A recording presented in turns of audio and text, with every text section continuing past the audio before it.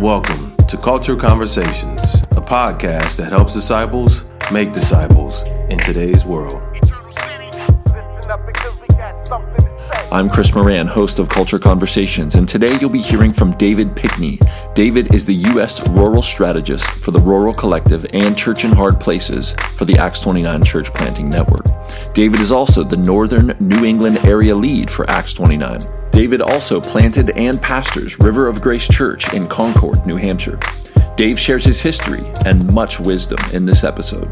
I trust you'll be encouraged. So I'm here with my friend Dave, and he is many things. He is husband, father, pastor, movement leader for the Rural Collective. You're the man, bro. Well, that sounds like a big job description, but by the grace of God, Sharon stuck with me for 32 years, and our 5 kids are now adults, and love it. They're still walking with Jesus, which is probably the best part of life is, pastoring, all that stuff. Yeah. Glad to be here. Yeah, man. You and I met I think officially in 2017 in Tennessee for the Acts 29 Global Gathering. Okay. You were rooming with Vince. Remember that? Yes. I remember. Yeah. Yeah. And so you and I talked quite a bit there. And then we got to build also in 2019 at the Global Gathering, some there. Yeah. We sat together during several sessions, and you were a great encouragement to me. And I got my Rural Collective shirt on under the Nike shirt, man. Bro, there we go. Look at that. I think I got that off you at your stand. Yeah, there we go. Yeah, so I'm representing today, brother. So I would love, man, first of all, your attitude and disposition and joyfulness is kind of like an aura around you. I don't know if anyone's ever said that to you, or if you're just such a people person that when you're around people, you light up. But man, I sense like such a positive like vibe from you every time I'm around you. Even every time I pass your table, the Rural Collective table, you have this huge smile. You're like giving people gifts and hugs. And do you live a joyful life, brother? So I think it is the longer you walk with Jesus, the happier you should be, right? I think it was J.I. Packard's last book, 2014. It was called Enduring with Joy or something like that. But honestly, I'm more joyful now than I was 10 years ago. Just because, not because that we're making any major moves other than just following Jesus. And he's the longer you walk with him, the more faithful you realize he is. So God blessed me with an optimistic sort of personality, and so I'm glad that God wired me this way. It's a good thing to be happy with life. I mean, I say all that to say, I wish there were a ton of things I could change about me and change about my life. But the reality is, if I really believe God made me this way and he likes me and he's assigned me here, I could be happy with that, because the best deal is I'm like a day closer to paradise. Yeah, man. And then I get to do the Father's work. It's an honor. It sucks at times. I shouldn't say that word. But you're good, brother. An Acts 29 podcast, dude. Yeah, there we go. But yeah. So I've never heard anybody say that there's an aura around me. Usually there's an odor around me, but because I'm a rural dude and I've got chicken. So I was mentored well in seminary. Actually, when I was in seminary, a book came out by an unknown author at that point called Desiring God. His name was John Piper. And so I was discipled into that and through that. And one of my seminary professors was really kept pointing me towards, that if God is sovereign over all things and he's my Father and Christ has secured me, then growing in that awareness is every reason to be joyful. Not always easy. Actually, today's Monday, and I woke up really sour this morning and wasn't happy with a lot of things and plowing through the day. But, so anyway. So you're a Christian hedonist? I would say so, yeah. I just think I'm a Christian, and a Christian has to be a hedonist in the sense that, Jesus is the wellspring of, what do you say to the woman at the well? I put it within you a well that you'll never thirst again. I mean, there's great satisfaction. And I've had the joy of traveling the world and seeing all sorts of things, and I realized the best part about life is walking with Jesus. So just keep walking. Love it, man. Yeah. Yeah. And I love that you're a realist too, because Mondays are hard for pastors. And sometimes that's because, the sermon didn't go as well, or you got in a fight with a deacon or whatever. But, it tends to be a thing. Mondays are rough for pastors. I think there's an adrenaline. I think there's a real physiological thing. There's an adrenaline rush on Sunday, and then you have this depletion on Monday. The reality is there's some spiritual battle going on. You're exhausted. People do not realize what it takes to pastor and to preach a good sermon. It takes more to preach a bad sermon, I think, because then you got to pick yourself up off the floor. But so Mondays is not a good day to take off. I would not recommend that for pastors. I think you should just do a lot of like administrative stuff and so Mondays is not my day off. You brought it off. What's your day of rest? You brought it up. Right now it's Friday. Friday is a great day to have off. Although our church is right now meeting on Saturday, so it's sort of not great. But because we were meeting in a school, and the schools obviously aren't available at this point, so we're renting a church on Saturdays. But Fridays is to me my favorite day off because it's the day, if you can get your sermon done and everything's set, and Thursday night you can go to bed and everything's done, you've got a great day. And then, Saturdays is a kind of a catch-all day, and you can maybe work half the day or not at all. Maybe get 2 days off in a row. That's like a miracle for a pastor. Man. Yeah. Man. Yep. Great. And I'm a strict Sabbatarian, man. When it comes to like on my day off, I tell our flock, I'm not praying for you. If Jesus can't handle the flock on my day off, then I'm following the wrong Lord. He wants me to rest from my work. So I putter. I just do little odd jobs. I make my little list, and I feel really accomplished on Friday because I go to the dump and I do this little project and just fill my day with things, anything unrelated to being a pastor. Love it, man. So you turn your phone off. I'm old enough that, I was in pastoral work before there was a cell phone. So I can easily ignore the phone. I don't turn it off because, we're a small church and I want to be there for emergencies, which there aren't that many, or I've got 5 kids and a wife. And so my phone isn't off. It's just, I'm pretty disciplined about ignoring it.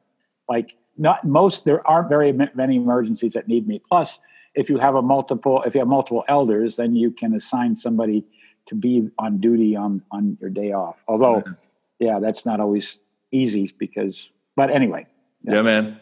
Well, brother, I would love to hear your story. I think every person's story is so interesting and unique in that God calls people from so many different walks of life, and their journey to faith is so unique. I love to capture stories. So I'd love to hear, like, what was your environment like growing up? Like, what was your household like? Was it Christian, non-Christian? And then what did that look like leading you into the place where you first came to know Christ and receive? Chris, great question. I'm glad you're leading with this because I think that anybody is saved by Jesus is an astonishing story.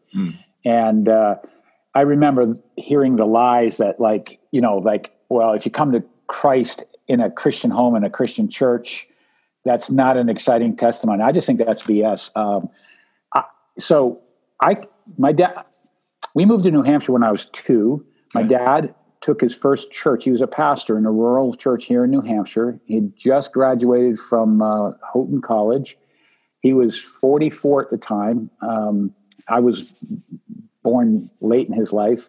So I grew up in this just tranquilic little country church in New Hampshire. Nice. And I can still remember the day that the weight of my sin weighed heavy on me. And all I knew to do was go to Dad and ask him to help to get Jesus inside to take away my sin. I was about 4 years old. I can still remember it. I remember climbing the stairs of the parsonage. This is in Epsom, New Hampshire. And finding Dad in the rocking chair. I still have the rocking chair. My dad passed away in 2011 at the age of 90. And I remember sitting in his lap and getting Jesus inside and then going to play with my, G.I. Joe or something. Right. But I was 4 and it was pivotal. And I am so grateful that, and I don't know why Jesus comes to some people young. I think it's an incredible gift of grace that Jesus saves children. Because even with that, all the trouble you can get into, I think, man, without Christ, through those developing years into my adolescence and teen, I don't know what I'd be like, but I'm so grateful he came to me young, and it was genuine. I was baptized when I was 8, and Nice. remember that day. And then about the age of between 12 and 14, as you get into that place of, you kind of growing into like teenage years, that's when I made a serious choice to really follow Jesus. And the craziest thing, my parents were going to this. Let's say I think I was 14, so it would be 1977. They're going to this seminar called Change the World School of Prayer, and somehow I asked if I could go. The craziest thing. So I go to this thing, and it's a day and a half long seminar, and they really challenge you to spend an hour a day in prayer and then praying for the missionaries of the world. And we at that time were living in an old parsonage and had lots of rooms and had an empty closet halfway down the hallway. And I asked my parents if I could have that for my prayer space. And this is crazy. After school, I'd come home and spend an hour in there, and you kind of like spend 5 minutes. So for someone like me who has attention deficit problems, it would just like, and that was very formative. Now I was still wrestling with all the things that teenagers were wrestling with, filled with lust and temptation. Sure. Now today because I grew up in Lillywhite, New Hampshire, and I didn't know the Black community, I would have been a young racist, really. Cause, I told jokes that were, ethnic slurs, and, Sure. But boy, Jesus continued to pursue me and change me. And it's just this progressive sanctification. So I am that's my story of God coming to me early. I didn't find him, he found me. And again, it was the amazing grace of Christ colliding with my overwhelming sense of being a sinner. And that to me is the story of grace. And the more you understand it, the more you're alive in it. So, that's my story. I'm sticking with it. Yeah, man. So parsonage, for those who don't know, what is a parsonage? Oh, yeah, that's right. It's where the parson lives. It's a church-owned house that houses the pastor, and in so many settings throughout American history, the pastor would only stay for 2 or 3 years. So they didn't buy a house; they just lived in the church-owned house. So growing up, all the way through midway through my first pastorate, that's all I knew is living in church-owned houses, and I have a bitterness towards them. Oh, is that right? Was it on the property of the church building? Yeah. Well, typically they were close by, and the ones we lived in were almost all within. So it was 3 I can remember within sight of the church building, not necessarily right next to it, but often they weren't well cared for, and of course you weren't building up any equity. Right. And there was no incentive for the church or the pastor's family to do really any upgrades. No doubt. So, anyway. And then my kids actually got lead poisoning from. Oh, no. Man. What? So that was the end of that. We quickly got rid of that and began our own process of getting to our own house. I'm not bitter anymore, but it was. Yeah, I'm glad we're out of it. It's funny. My first church growing up, the parsonage, was right on the parking lot. Like, it was right there, man. Yeah. And the people would come to the pastor's house all the time, off hours, on hours, weekends. Yeah. And he was so gracious, man. This gentleman, he would receive us. He'd have us in the house. But in one sense, he was never separate from the ministry, ever. That's a tough role. It really is a tough role. Yeah. And my father was his second career. He felt called to ministry when he was like 40. He went to college, and so he didn't start pastoring until he was 44. And he just delighted in it. He was a World War II veteran, and so guys like that, just for them, and he had a one-on-one gift of evangelism. So he just enjoyed ministry. So my dad was an incredible role model for us. Nice. Far from perfect, but just a great role model. And love it. Yeah. Quick question about one thing you said, the prayer closet thing. Have you kept that practice? Well, prayer is, prayer is basically being in the presence of Jesus. And over the course of my life, there have probably been 5 or 6 or more different seasons of prayer experiences or practices where today it's not a closet, but certainly, first thing in the morning, getting coffee and sitting with Jesus for, oh my goodness, if it's not a good hour, we're messed up. But it's just Jesus time, just the word, prayer, conversation. I'm not so much tied to lists anymore, although I do have some that I keep. Actually, I use them on there's a good prayer app called, I never remember the name of it because I just pushed the button, Mm-hmm. Remember, I started pastoring when I had a typewriter. Oh, man. First technological advancement we had is I had a beeper. Nice. You had a pager. I had a pager, brother. That's what it is, a pager, yeah. So it's called PrayerMate. It's a really good app, PrayerMate, and I find it to be a very good way. So I'm not getting any kickback from them. Yeah. So I would say that prayer is walking with God, and I hope to be someone who would be like Enoch, someone who walked with God. Love it. And so I would say that my growth in walking with Jesus, it still has its struggles, right? Like we get distracted. The downside, one reason I don't like to use the prayer app is because I'm so consumed by everything else on here. Right. So, right. I actually intentionally go down, make coffee, sit with my Bible in my journal, and talk with Jesus without my phone nearby. Yeah. No, I mean the prayer closet, but I have places that I like to go to prayer. One I like to go to, this is going to sound pretty funny, but there's a Catholic convent nearby that has this beautiful chapel, and nobody's looking for a Protestant pastor having prayer in the Catholic chapel. Man. It's free, open, and beautiful, and there's scripture all over the walls, and so that habit. Of course, they're not open during COVID, so that's sort of.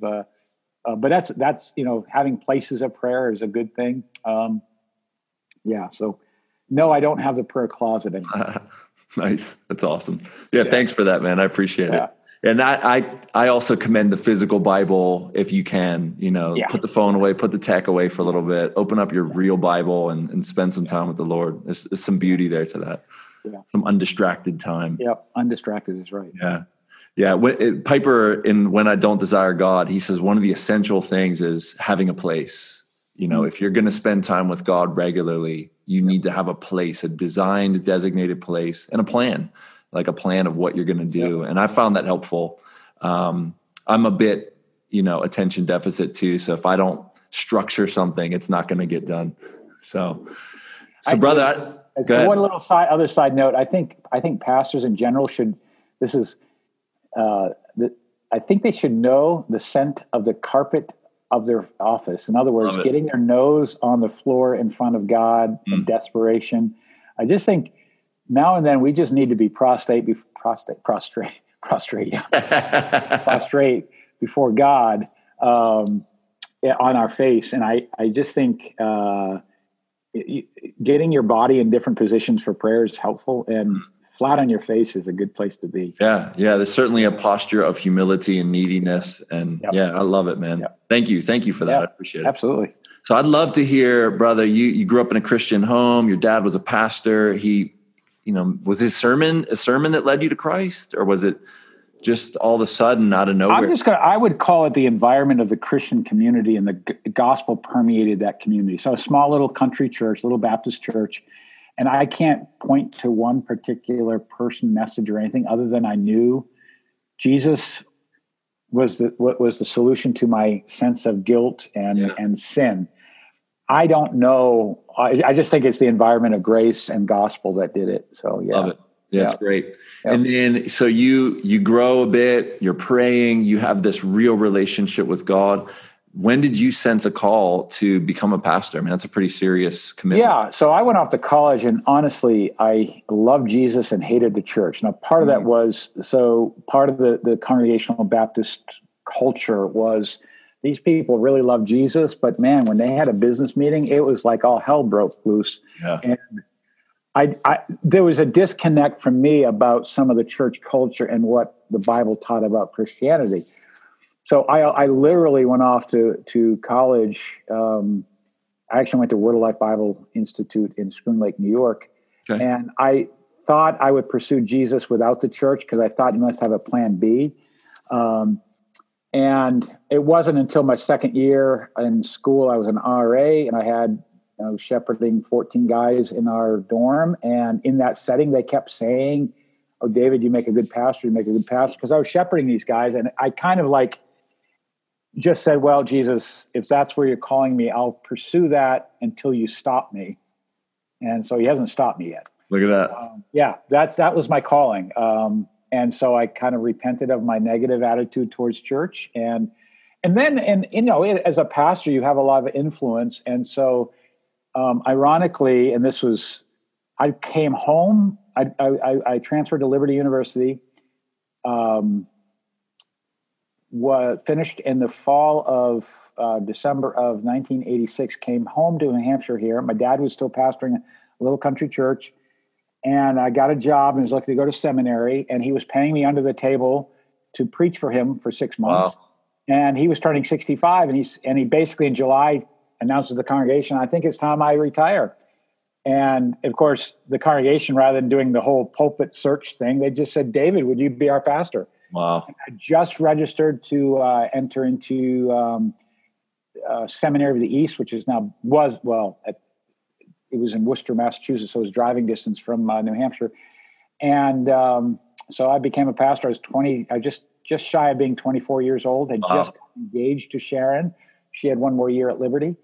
And so I started pastoring the church my dad retired from. And only about 50 people. And so I figured, they figured, I think, what damage can he do, right? So that was it. And so part of that was the affirmation process of the church there, confirming. So I think by 91, I was officially ordained. And I've always said, if the elders in the church said, "Dave, you should do something else other than being a pastor," I probably would happily go that route. I enjoy being a pastor, but it is darn hard work. Yeah, it is a burden.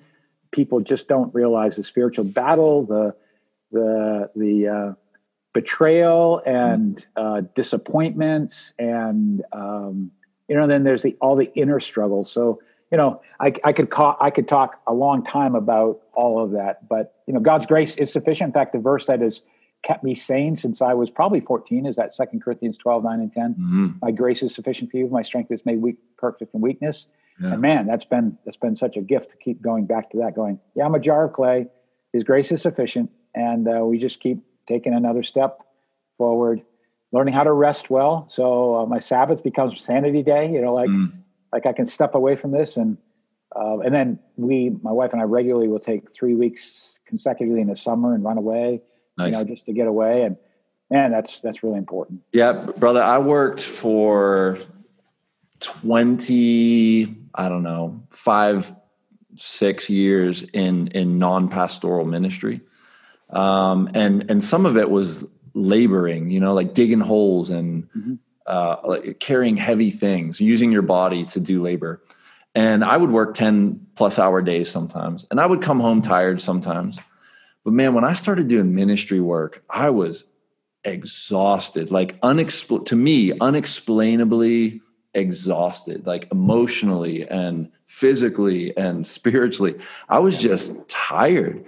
And it was very confusing to me because you're not like lifting anything and you're not digging anything and you're not like putting blocks on and, cinders. And it is very taxing. And for the outsider looking in, I don't think it's easy to explain that. No. It is the most meaningful work in the world. There's nothing like it. Probably only second to being a mother, I think. I think pastoring is the most meaningful job in the world. And so there's that great honor and the great promise that there's, I think we have to bank on the things promised in the eternity for doing a job well here. And so, you get beyond the sort of, I could break my 3 decades of ministry into, I wrestled with traditionalism first, and then I wrestled with pragmatism, and then I wrestled with egotism. And once, now I hope to think I'm a realist. about what I'm called to. And I think that also increases joy, right? I mean, I'm still being sanctified, and there's still stuff to work through, but yeah, it is hard work. It is rewarding work. I just did a membership class last night on Zoom.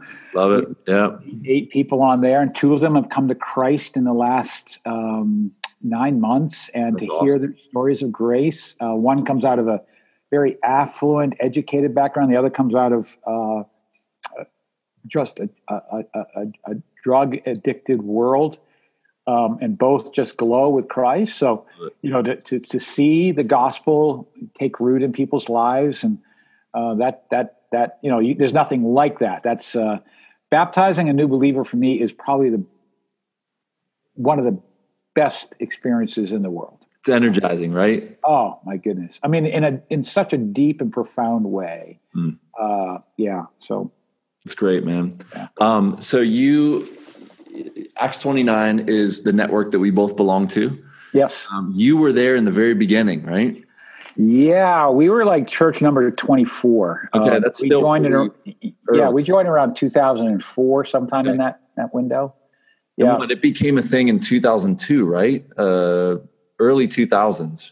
Yeah. So the reason I was connected to it, so I did 10 years of pastoral work in the first church I pastored, and by God's grace, the last 3 years were a rocket ride. The church grew to packing out like 250 people in this little rural church. Same one your dad pastored? Yeah. Oh, that's awesome. Yeah, no, I mean, the first 4 years I was in seminary is the longest honeymoon a pastor should have. We got married, we had babies. So we grew to probably 100 people, but no conversions to speak of. And then after I graduated, it dawned on me, we got to lead this church to think about being here for the people not in it. And this was pivotal. And this is what it takes, I think, to a lot of talk about, what do they call it? Turnaround churches or ingrown, outgrown. Yeah. So when you take an ingrown church or something that even culturally has just become ingrown, and you say, we've got to exist for the people not in it. Those were 3 painful years, but then that paid off. I say painful because like 5 key families left over that time, good friends, I didn't do everything right by any means, but then it just, the church just starts filling up with all sorts of brokenness. It was beautiful. So then I got recruited on staff at a church down in York, Pennsylvania for 5 years. It was a mega church.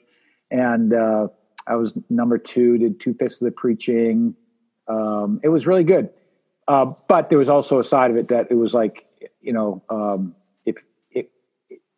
it was lacking in certain things. So my goal there was I was going to move south. I had a really good resume, and I was going to go south, get a church. I wanted my own swimming pool. That was my high and lofty holy goal. And Jesus hit me over the side of the head with like a 2x4 in the fall of 2001 to come back and plant in 2002. I'm ordained with the Conservative Baptist Association. I don't know. They're a small northern denomination that people primarily know through Denver Seminary and Western Seminary. Okay. But, a lot of good guys in it, but their church planting strategy was lacking when it came to, it wasn't theologically driven, wasn't missionally engaging in the way that I thought. And while I'd been on staff of the megachurch, I was part of Leadership Network's Young Leaders Network, and that's where I ran into Mark Driscoll and some of the founding guys of Acts 29. And so when we planted, I heard about what they were doing, and while I was connected with the Conservative Baptist, I pursued them. And at that point, assessment was you raise your right hand and say that you're, you believe in the doctrines of grace, you're Reformed, and you're complementarian, and basically it'd take you in. Nice. The bar was really low. I mean, and I'm proof of it. But that was, and so I've been part of that network from the get-go and just hung around, kept going to this stuff, gave myself to doing a lot of assessments because I thought that was a way I could serve the network, have ridden the waves of Acts 29 1.0, 2.0, we're now 3.0. Much controversy in between. Yeah, much controversy, and just staying faithful, because the best part about Acts 29, and even beyond just being a network of churches playing churches, is the fraternity, the brotherhood that has kept me sane theologically, that's kept me missionally driven, been my friends in the darkest hours, been counselors, and so So that's it's the tribe I feel most at home in, and I think we're doing noble work. We're not the only thing on the block, but man, I'm glad by God's grace I found it found me, and I'm still a part of it. Yeah, brother. Yeah. So for me, the Acts 29 network was what Megan and I, my wife, made our call from God, kind of the confirmation. So we decided, plenty of people said, you should pastor a church, kind of like your dorm experience there. And I was like, no, I'm not going to be a pastor. And when I caught a vision for what pastoral ministry could look like from Mark Driscoll, really, and Reformations Rev, and like the people they were reaching and ministering to. And I was like, wow, all right, so you could do church like this. I think I could do that. I could play in this lane. So we did assessment, and it was not as rigorous as it is now. But man, I've wrote a lot on that online assessment and had conversations with Tyler Powell, and then did a 2 or 3 hour interview. It was certainly not a 2-day thing as it is now. Yeah, man, when I was done, my wife and I both said, if they give us the green light, we're going to take that as a call from God to do ministry.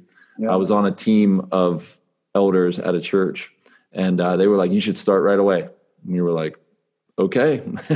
So we gathered a core team right away, and we started while I was already on a 5-person elder team at another church. I was unpaid volunteering, but an elder nonetheless.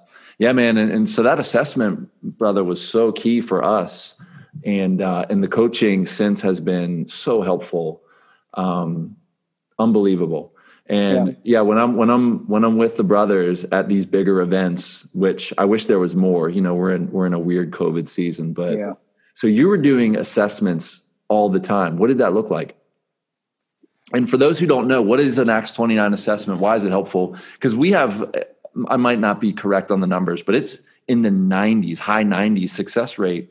After 5 years, the church still exists, right? Yeah, that might have dropped some, but it's still high. And keeping the bar high on assessment, I think, is important, because a lot of guys who are called a pastor, most guys are called a pastor not to plant. Planting takes a unique person and calling, and boy, you just don't want guys burning out their families. I've got too many just sad stories stories of guys, even who've passed assessments and are dead.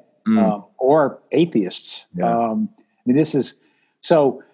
The assessment is a rigorous, everything from theology to marriage to character to competency when it comes to planting, because you have to have a measure of entrepreneurial giftedness. Now, not all of us are super entrepreneurial. I wouldn't say I am, but just enough to get by, or courageous stupidity. Mm-hmm. So there's all sorts of benefits to that. And so now after you do the whole online thing, and depending on what region you are in, the assessment coordinator does the interviews with your references. Then your assessment team gets this. The last one I got was like 120-page report. Oh, my goodness. Yeah. So then there are 3 pastors and at least 1 wife sitting in for 2 days or day and a half with the couple, and preaching happens live. And so you get, there's just the assessment process has so improved.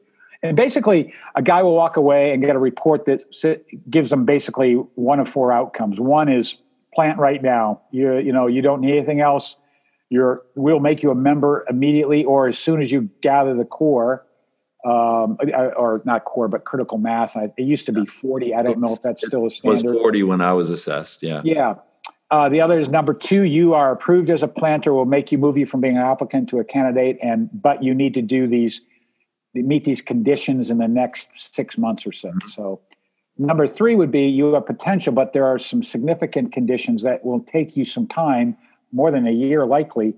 So if you want to pursue that, come back to us and be reassessed, not at the same level, but and then the last one is God loves you as a plan for your life, but we do not think you should be a planter at this time in your life. That's helpful, right? To hear that, even though some guys are really grateful to hear that. It's freeing because they're feeling guilty, they're feeling like they should, and other guys are ticked and they'll plant anyway, or I mean, I've seen the whole gamut. Like I said, I've done, I don't know how many hundreds of, I don't know if it's 200 or whatever. I just lost count, but I've been assessing since, I would say 2008 or 9 or 10. I don't know, somewhere in there.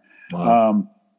And I think it's a way to contribute to the network as far as just being in a room with other guys and helping a couple determine God's call. Yeah. So it's a beautiful process, and it's interesting that, when you talk about the assessment and coaching. So when I joined the network, none of that. I mean, the assessment was an interview with one guy, and the guy that I met with said, "I don't think you really fit the network." Because I wasn't young and hipster, and I wasn't planning in a real urban place. Yeah. And, and yet then I was still accepted, which I think by God's grace was a gift to the X29. Not that I'm a gift to the X29, but the network needs to be broader than just young hipster guys who are, flannels, thick rim glasses, coffee. Yeah. Addicts. It's okay if you're just not cool. I mean, Jesus uses, people like Pinckney. I'm the standard of diversity here. Like, love it, man. Yeah. Yeah, brother. One of the things you said on a former podcast I thought was intriguing was early on, Acts 29 was a very city-centered church planting movement. I think along the lines of city to city with Keller and his people. Sure.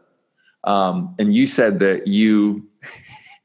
I wouldn't say it was an outward bold lie. I just looked at Concord and I wanted to be in the network, and Concord is the capital of New Hampshire. So therefore it's the urban center of New Hampshire. Now actually Manchester, New Hampshire is the largest city of 115,000, but Concord was bursting at 40,000, and so back then I could make the argument, because Acts 29 was all they were concerned about is, really urban hipster and suburban planting.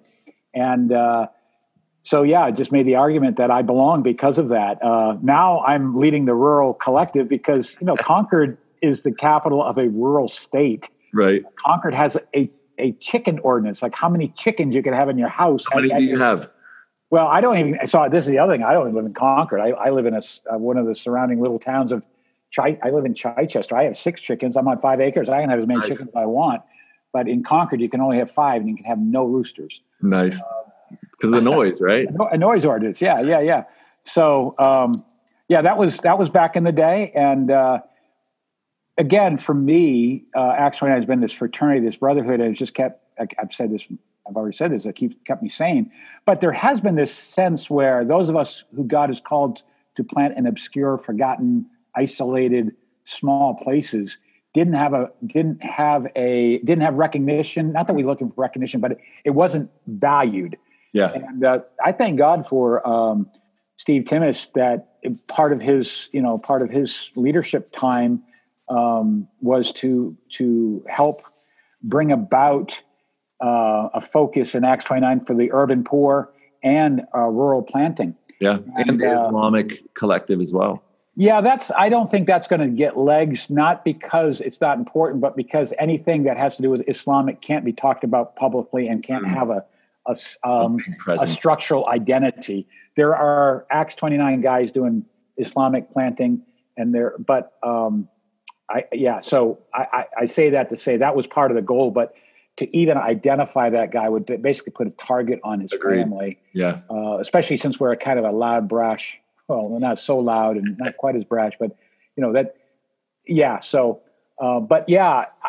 so that happened.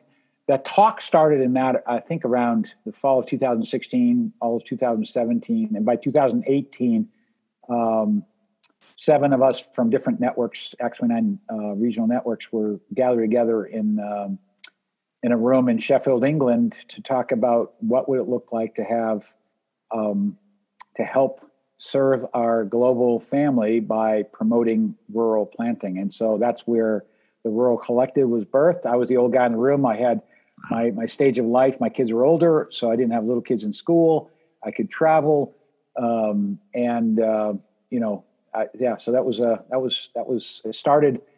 That meeting happened exactly 2 years ago this week. Wow, look at that. It seems like you guys have come so far in 2 years.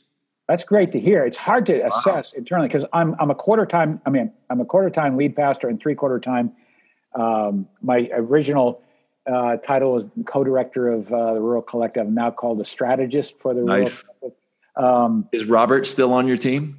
Well, he's on our leadership team, but he also has a new title because he's working more with the African, East Africa emerging regions.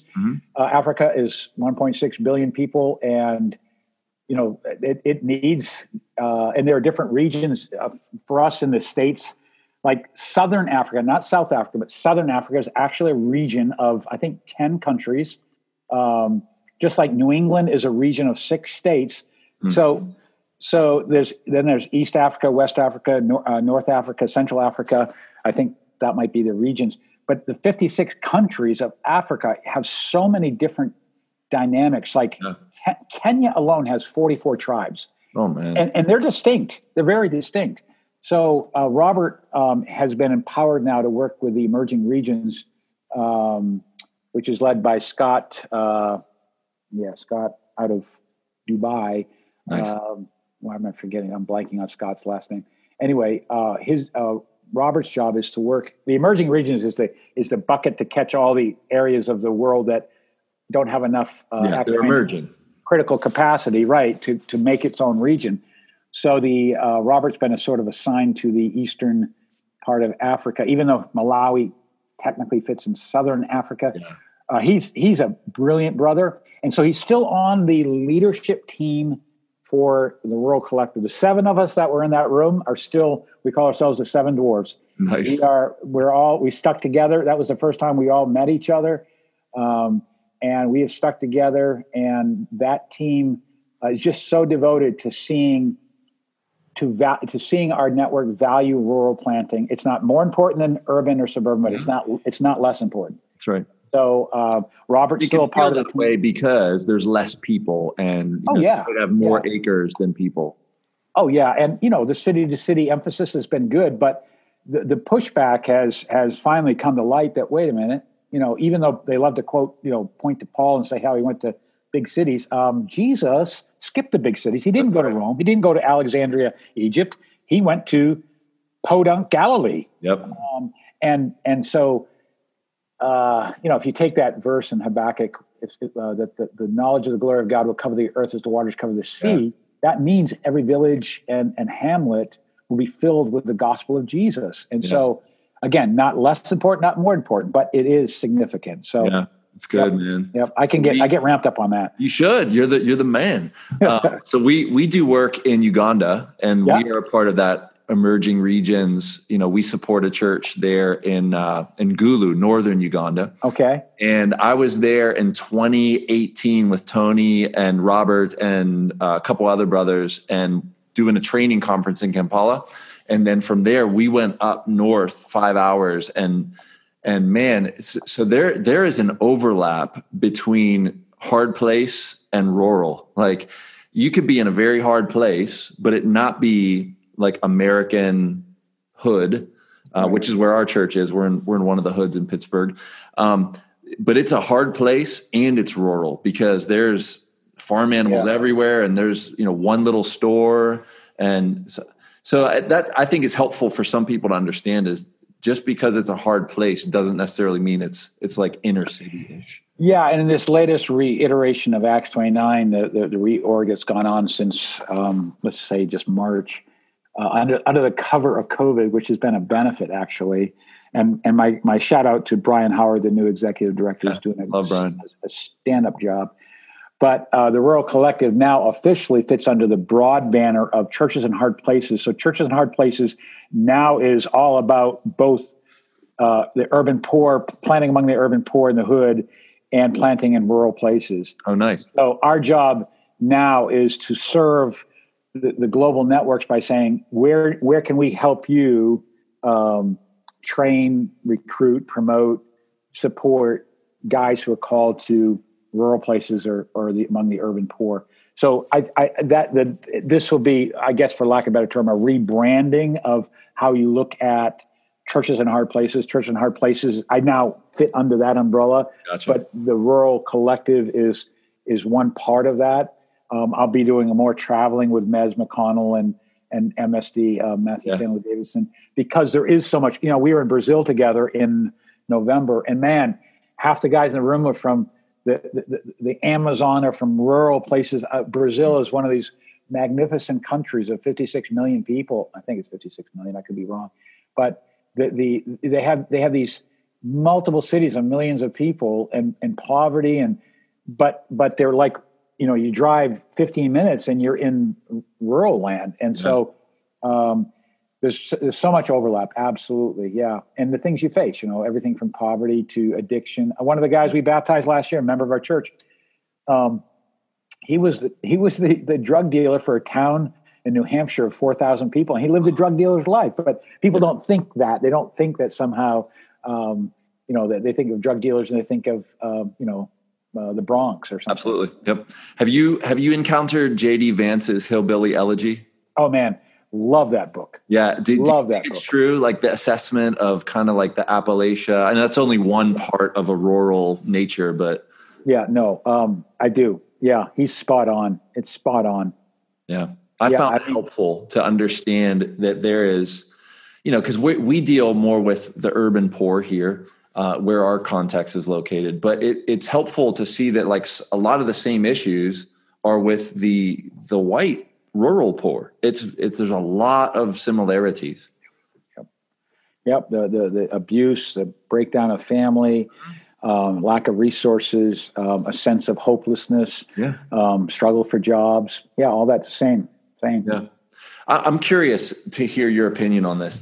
I live, 3 or so miles from this church building here. We're in Wilkinsburg, and I live in it's a suburb. It's a diverse suburb. I have to go out east. So towards like Philly, would be east for me, and into the country. It seems like in America, or maybe this is just PA, I don't know.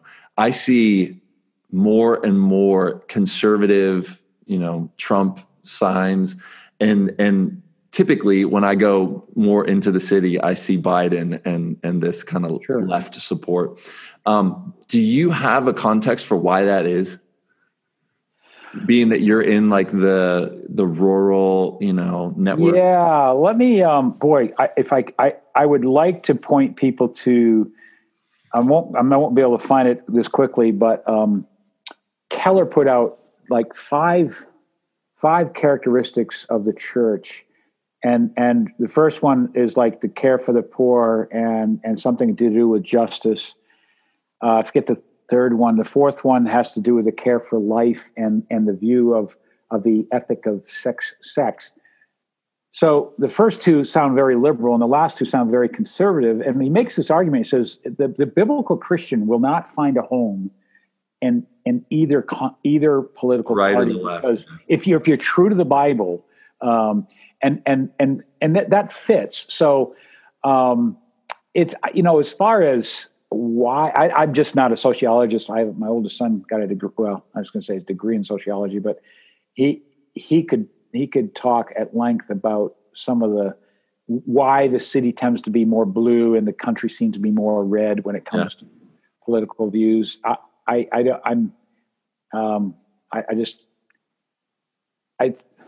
don't know. I don't know at all. Just curious, because I've noticed it. You just look at the support signs, and it's obvious. I've heard, at least for the urban, that the closer you get to a university, the more you're going to find kind of a left-leaning majority, and that has to do with the professors and what ideas are being taught there and whatnot.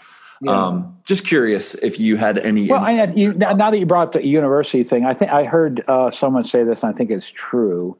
The American culture has spent up the principle of its Christian roots, and now it's spent up the interest, and now it's digging into the principle in the sense that so much of America is not following Jesus, and even American evangelicalism is so far from, I think, a robust biblical Christianity, because it's really about your comfort and what's in it for you and your own vote. I mean, it's crazy. And so I think you bring up a good point that since universities, which, you take Harvard and Dartmouth and they were all founded as Christian institutions for the propagation of the gospel. And now they've got a whole different gospel, right? Yeah. And so I think not that liberalism is unbiblical. I mean, is rooted. How do I need to be careful? I'm not smart enough to be talking about this, so I'm going to get myself in trouble. But I think, for me, in a simple fashion, like when we say our Pledge of Allegiance, we say liberty and justice for all. Mm-hmm. The red staters are about liberty, freedom, like give me my guns. Sure. And the blue staters are about justice. Well, they both matter, but without roots in a absolute truth, which is Jesus, then it becomes rooted in man's intellect or the social drift of the day. And so I think that's might add to it. I think rural people I don't think they're any more religious. I just think they're more, they're still persuaded by the Christianization of their culture. I understand. So we could say, if I could summarize what you said there, it seems like you're saying in the more urban areas, and not even the urban poor, they're in a sense culturally maybe a bit ahead into secularization. Is that possible? Where the rural, I think they're just not there yet. I think you're absolutely right. And the hope is not in an election. The hope is in the gospel changing people. That's right. And that change is not going to make them more Republican or Democrat. It's going to make them better citizens of the kingdom of heaven and the truth of both justice and sexual ethic. Mm-hmm. and caring for the poor. I mean, historically, that's when I have my dark moments, I go, okay, is Christianity true? I look at creation, I go, okay, absolutely. Yeah, me too. And then I start thinking about, okay, what has Christ done and his presence done on the earth? And you think about public health and public education, which are all rooted in a gospel-driven Christian movement. And even Western civilization, people love, Europe and traveling there, but so much of that was, all these barbaric people who've been evangelized and they brought to bear good civilized laws and biblical practices of just weights and balances. And so you suddenly had a organized culture which created social lift. It had nothing to do with a white Anglo-Saxon. It had to do with the gospel transforming by God's divine decree a certain people. And so, I'm talking way beyond my education and my reading and my intellect. But from a layman's small church pastor view. Yeah, I got you. Yeah. Yeah, I tell people I study these things as a pastor, not as like a PhD, because we only have so much time, right? And we have to preach every week and we have to counsel people, and we don't have time to get a sociologist degree and a psychologist degree and a political science degree. But I think it's important because you're at least I think from the outsider looking in, when the average person hears rural, they immediately think conservative Republicans and they're all kind of this tribe. And so maybe the temptation, at least maybe for Americans, is to say, okay, rural collective, maybe that's a bunch of Republicans and they're pushing that. So that's crazy, right? That's just crazy. No, in fact, when we're global, so we're beyond the United States. But like one of the greatest challenges I have just pastoring rural people, in a very lily white state that has very little ethnic minority. We're at 97% Caucasian.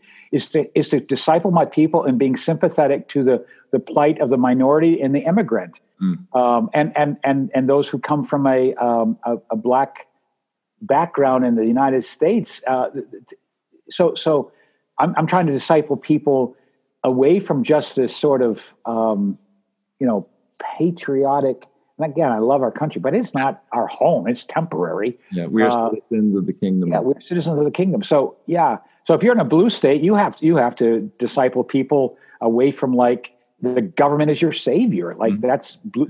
Blue staters are they really worship the government. They think that the government is the answer to all things. And science is like going to cure everything. Like it's going to save them. Yeah. And so every culture, whether it be a conservative Republican or a liberal Democrat, has its false gods and false saviors, and we deal with fighting against the the sense that American patriotism and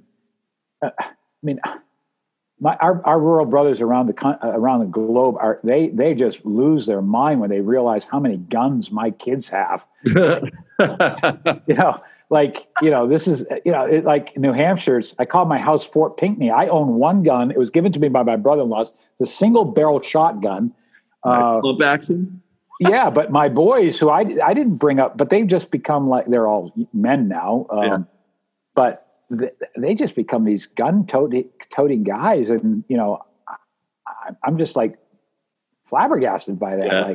And so you talk to guys in Australia or England where guns are illegal, and they think we're a bunch of nuts. But discipling a culture. You're trying to take people and helping them identify the cultural idols of their present locale. Yeah, I just interviewed Ricky Love. Do you know Ricky? He's in rural West Virginia. Not as rural as it could be. There's some place in West Virginia where it's very rural. Anyway, he said that he would take his shotgun out when he was 6 years old in his holler and just go hunting by himself. Yep. And I was like, whoa, that's unbelievable. But I think that's the norm for quite a few rural people, right? Well, I have an elder at our church. He used to talk about his one-room schoolhouse where they would bring their guns to school and during recess go out and target practice and then trade guns at school. So guns in school in the early 1900s was normal, right? Like, well, I graduated in 99, and they would bring shotguns to school because they had a rifle club, and there you go. They would practice at school. 1999, imagine that. Wow. Yeah. So up until, things started to change, I think, after 9/11 a lot. But yeah, the kids used to bring guns to school. They would shotguns, and they had training. It was like a club, and no one was freaked out by that, which is kind of interesting. Well, so back to what spurred this, like part of our job as the Rural Collective is to help guys to think through the dynamics of their local environment or culture. Like what are the challenges to the gospel?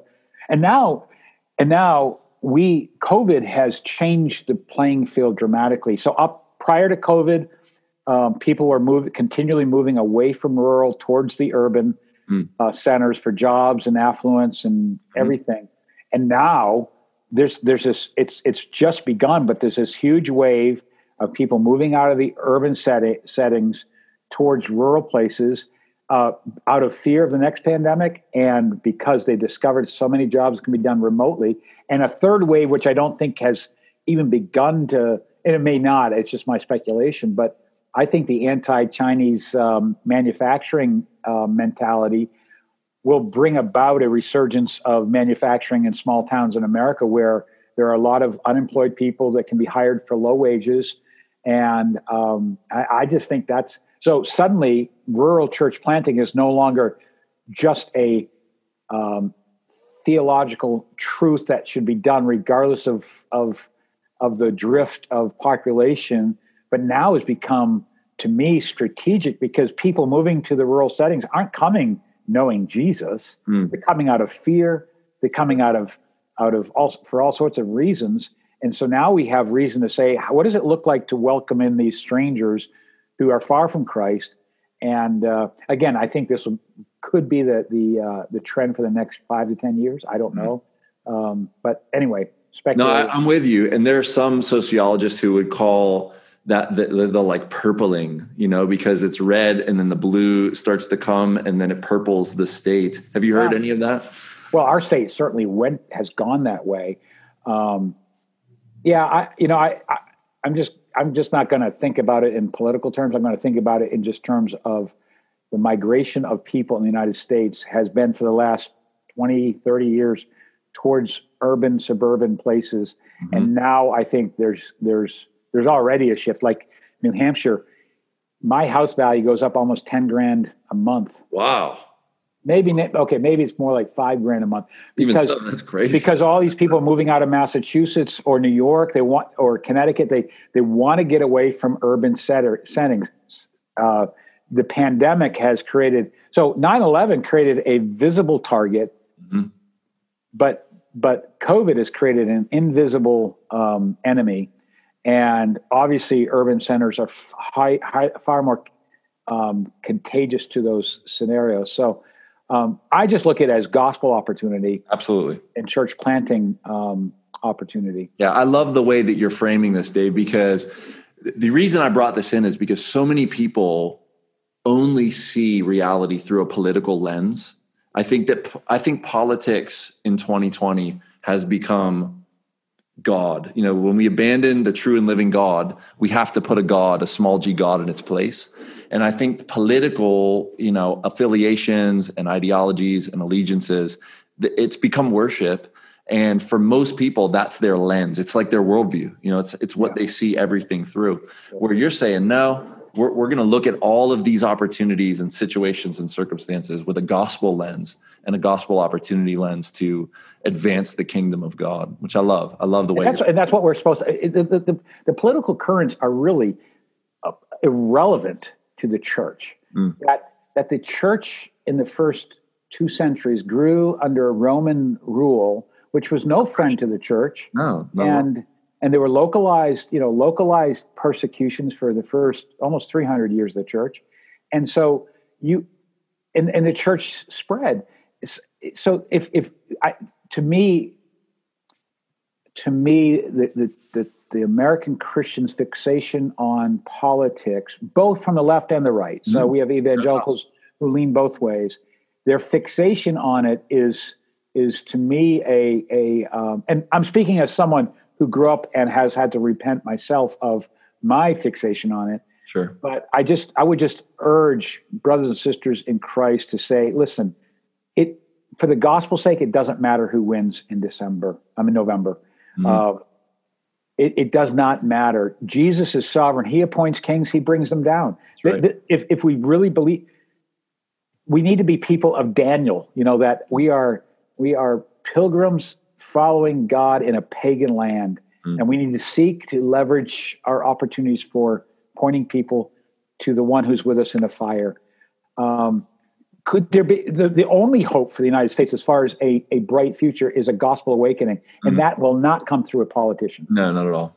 Yeah, power and the church don't mix, and historically that's just been the case. So, I think we've fallen prey to that. I went to Liberty University, the moral majority. It was part of the DNA that if we can only win the next election, blah blah blah blah. Well, I mean, I care and I read stuff. Sure. And I will vote, but you're not apolitical. Yeah. My hope isn't in that. And boy, it's liberating when I'm able to talk to my liberal friends in New Hampshire, my atheistic, agnostic, liberal friends about, that I apologize for the church's being in bed, so to speak, with politics. It's just not right.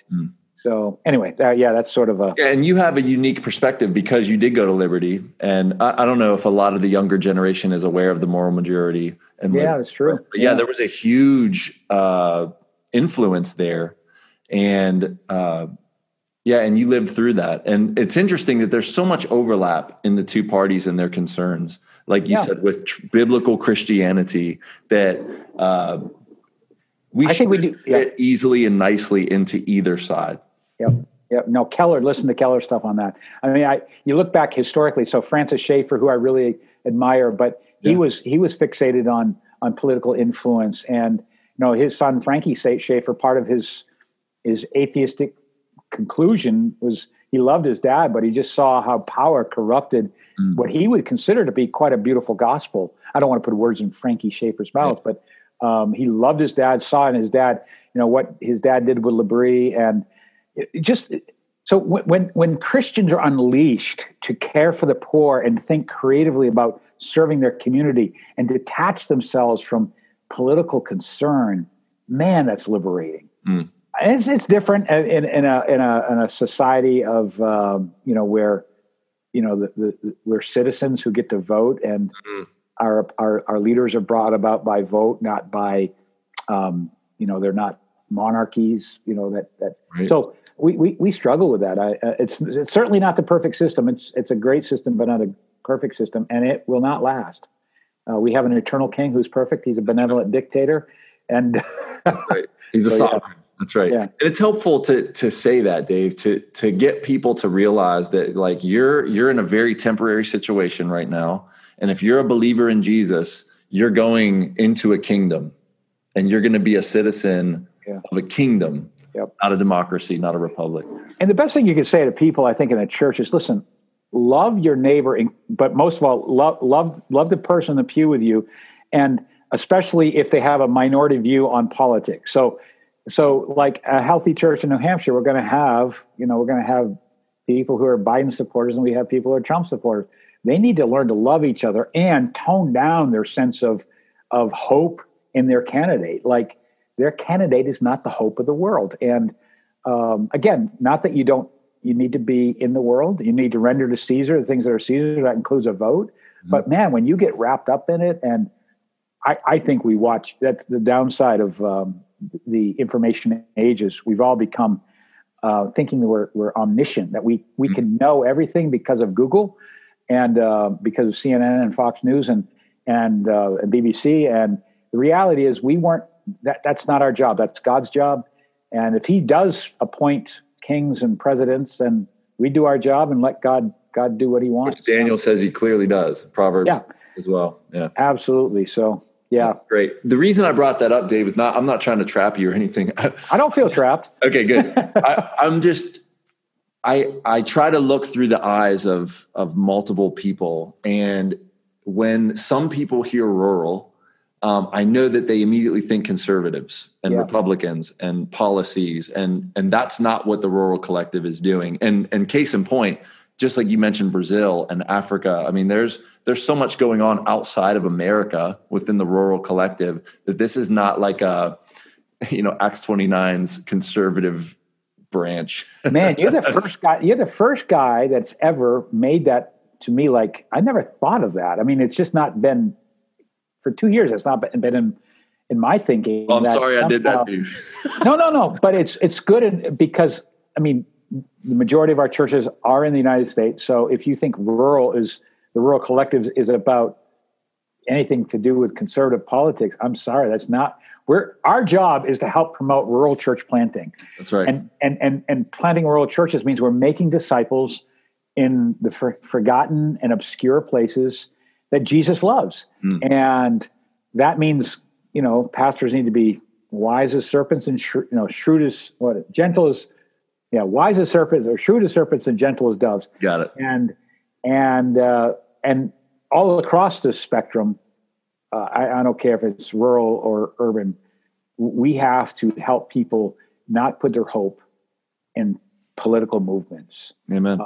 That's just it's a stain on the American Christian church that somehow that's more powerful than making disciples. So it's good to be. I appreciate you bringing that to mind because, and of course you're in Pittsburgh, which is the home of Joe Biden for at least some of it. I'm in New Hampshire, First of the Nation primary. So politics is part of the lifeblood here. Yeah. And Pittsburgh threw off the 2016 election because so many of the surrounding communities, they're surprised everybody and voted for Trump. Like, why would they do that? They're union steel workers, right? So we have to live in those cultures, but to live in those cultures is to point people to a king, not a president. Amen. That's a good way to say it, brother. Yeah. We don't want to be apolitical and say like, we're Amish, we're pulling out. But at the same time, we don't want to make it everything because it's not. I mean, God is sovereign over politics, and the United States is only one country amidst many, many, many countries that God is working in. And, if the stats are right, the global South, it seems like there's more movement of God there than in Europe and the United States and Canada. So we have quite a mission on our hands. Yes, we do. We do. It's good, man. Tell me what's going on. We still got a bit of time here. What's going on in outside of America with Rural Collective? I think mission-minded people, like overseas mission, is important. So what's going on with the Rural Collective overseas? Yeah, so one of the things we are,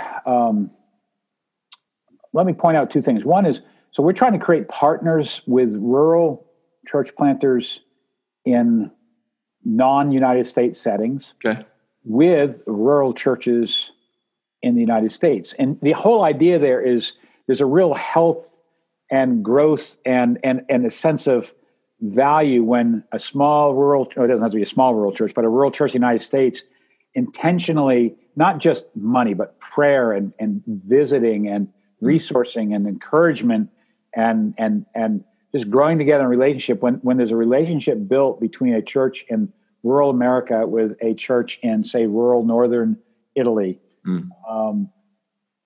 So one of my goals is to help create sort of like best practices and how to match up rural churches in non-United States settings. Now, it's the other thing is we are because we're working with Church in Hard Places. They have a really good apprentice program, which helps a lot with. So we have a ton of people approaches from Africa and India and South America. And of course, they're looking to us for resources, which equates money. Well, it's if they're looking to you for money and you say, well, are you reformed? They're going to say, I'm going to be whatever you want me to be. Right, no doubt. And I'm not trying to downplay their sincerity, but there's been such poor theological training in so much of the world. And so the apprentice program the Church in Hard Places has built, they have two versions of it. A 2-year version for a guy that's probably less literate, perhaps, but clearly less educated.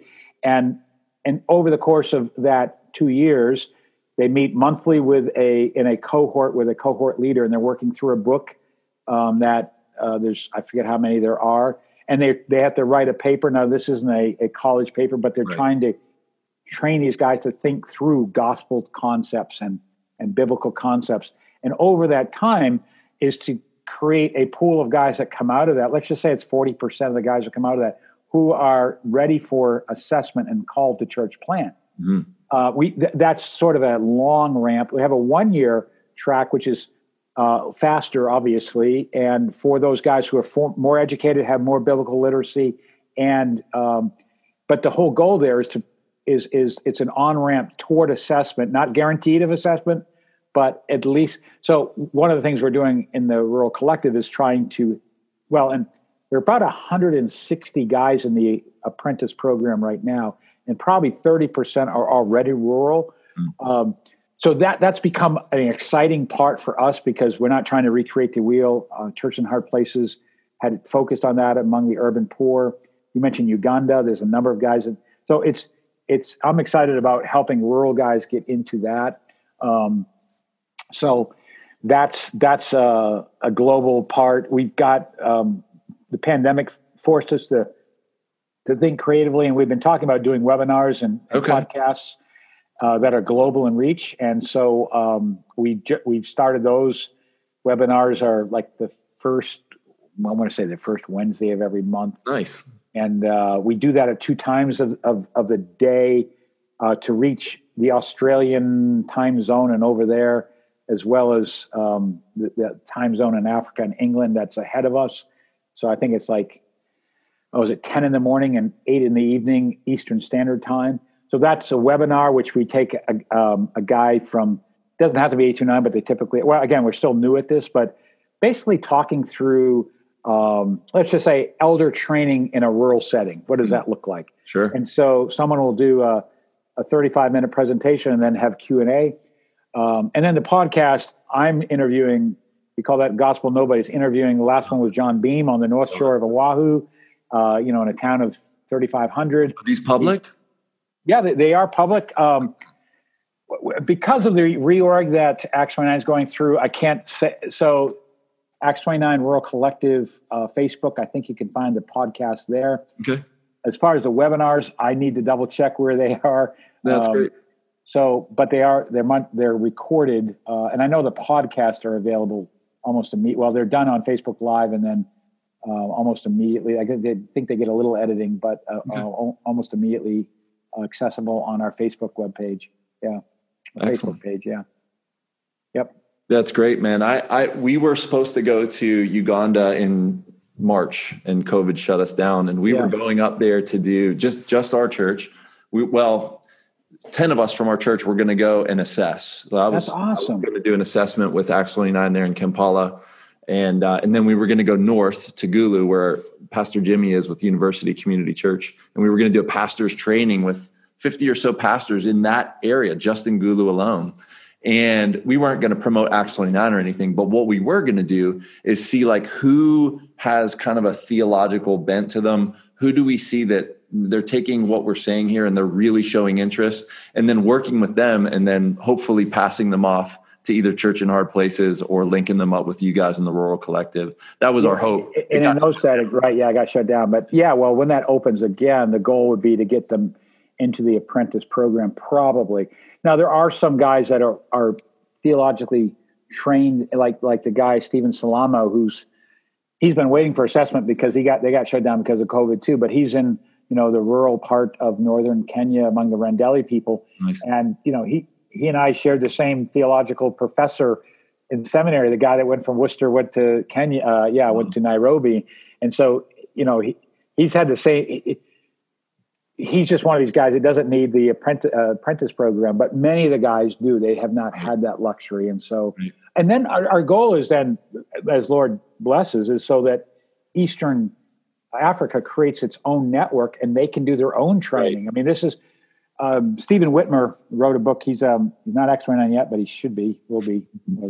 He and I are on the Gospel Coalition of New England steering committee together and started the small town summits here in New England. Nice. Anyway, he wrote a book. He's a PhD guy from Cambridge, brilliant guy, rural pastor. Wrote a book called A Big Gospel for Small Places. And I think it's in there, but he talks about we need to have a 100-year plan, which is far more realistic. And if you look at the Bible sort of analogies of the kingdom, it's more agricultural, slow growth, long-term planning. No doubt. And so, I mean, I'm excited about the long-term effects of all this. Should the Lord tarry, I hope he comes tonight, but if he doesn't, should he tarry another 1,000 years, and there's no reason he can't, may we think long-term about what it looks like to train up people in Eastern Africa, including Uganda and Kenya, and seeing them flourish into a network that is as robust as what we experience here in the United States. Yeah. Amen, brother. I'm with you. Yeah. I love the sense that we're all on the same team here too. Whether we're in East Africa or whether we're in New Hampshire or in Pittsburgh here, we're all working towards the same goal for more people to come to know Christ, be discipled, sent out on mission to their family, friends, and influences. And I'm so excited that you're partnering with guys in Uganda. I mean, that's because you're a model for what I hope happens throughout Acts 29, especially in the United States, is we have so many resources. It's true, but sad that, and I'm not throwing the church under the bus by any means, but we were in a very, very large Acts 29 church, and their donut budget on a Sunday was larger than a rural church plant with Acts 29 in rural Australia. So, and again, not to say, they're not saying that buying donuts for everybody coming to church in this mega church is a wrong thing, but perhaps we can leverage more from the resources of the wealthy states to help plant churches in very impoverished places. I mean, India and Africa, we want to see guys self-sustain, but frankly, there's just not a ton of industry. And so for a while yet, I think we have to think about what does it mean to help underwrite church planters and then try to help them think of creative ways to become self-sustaining. But liberating finances from the West.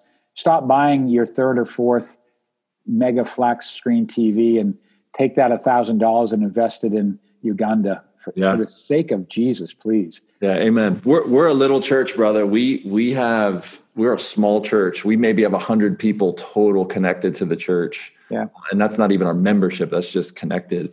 And we have found that we can make a huge impact in this little, almost city of Gulu, Uganda, with our little bit of people and little bit of resources and relational love and encouragement and finances. We've been able to make a huge impact there. And so for a church that has a lot of resources, man, they could make a huge difference in some of these countries. And Jesus, and I don't want to sound like someone bitter towards people being wealthy. I mean, compared to the world, I'm super wealthy. No but, doubt. Yep. You know, we do want people. I mean, wealth is a danger to gospel joy and missional impact. And I just think, you know, woe to the man who has so much. He says, "I'm going to build a second barn." Right? Like, let's be honest with American wealth and. You know, even with our building programs, I just sometimes I wish we had a building.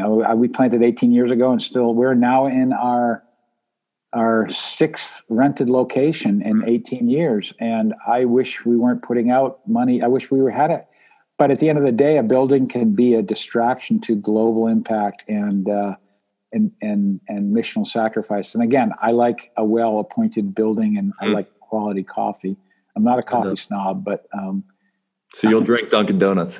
Well, actually, yeah, I will. But I actually think McDonald's Newman coffee is better than Starbucks. So is that right? Oh, yeah. Man. Oh, yeah. Yeah, I know I'm scandalized by that, but yeah. And, you know, I'm a thrifty rural guy, right? So gotcha. For a buck and change, I can have coffee and not put out $4 or $5. In fact, I challenged a buddy of mine. He's a rural guy planting outside of the town next to Fort Hood. And I was visiting him, and he said, "Let's get some coffee." So there's a Starbucks nearby. So he drives in there and said, "Dude, you're losing all rural credibility by coming to Starbucks." So then he takes me to the property they own, which is like it is rural as could be, just to regain his creds. Nice. That's funny, man. But I just kind of joke, you know. Yeah.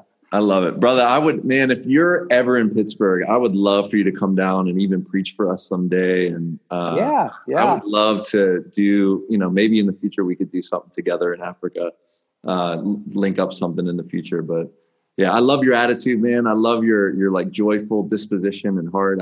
Your generosity in even doing this interview. So thank you. Well, yeah. Where can our people find you online? Like, you have a church website, there's Church in Hard Places. I'll link these in the description notes. Yeah. So, it's kind of funny. Acts29.com/rural, I think will get you to the Rural Collective. Or if you put in a search engine, that's where you can find a lot of our resources. Personally, you can find me both there. I've got David.Pinkney. Trying to spell that will be a challenge, but David.Pinkney. How do you spell it? Yeah, Pinkney.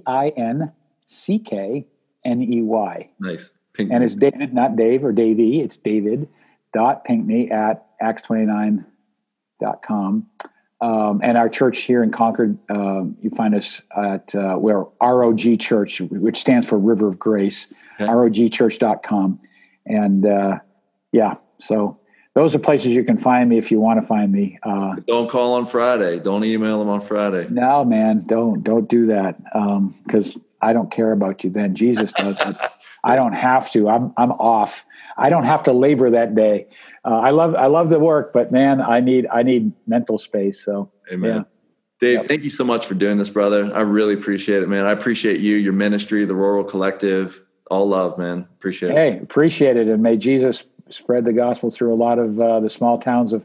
I was on the phone earlier today. I close with this with a guy from Clearfield, Pennsylvania. Okay. Yeah. Rural. Is it Clearfield? That sounds right. Yeah. And interested in Acts 29, and so who knows what's going to happen. Dude, Pittsburgh's such a weird place in that right here we're in a very urban environment, but you drive even 20 minutes and you are in trees and cornfields. And I mean, it's a weird kind of city. Yep. I'm sure it's like that where you are. Well, may Jesus fill those places with gospel communities that are joyful about being redeemed. Amen. On mission. Yeah. So God bless, man. Thanks, brother. Love you. All right. Take care.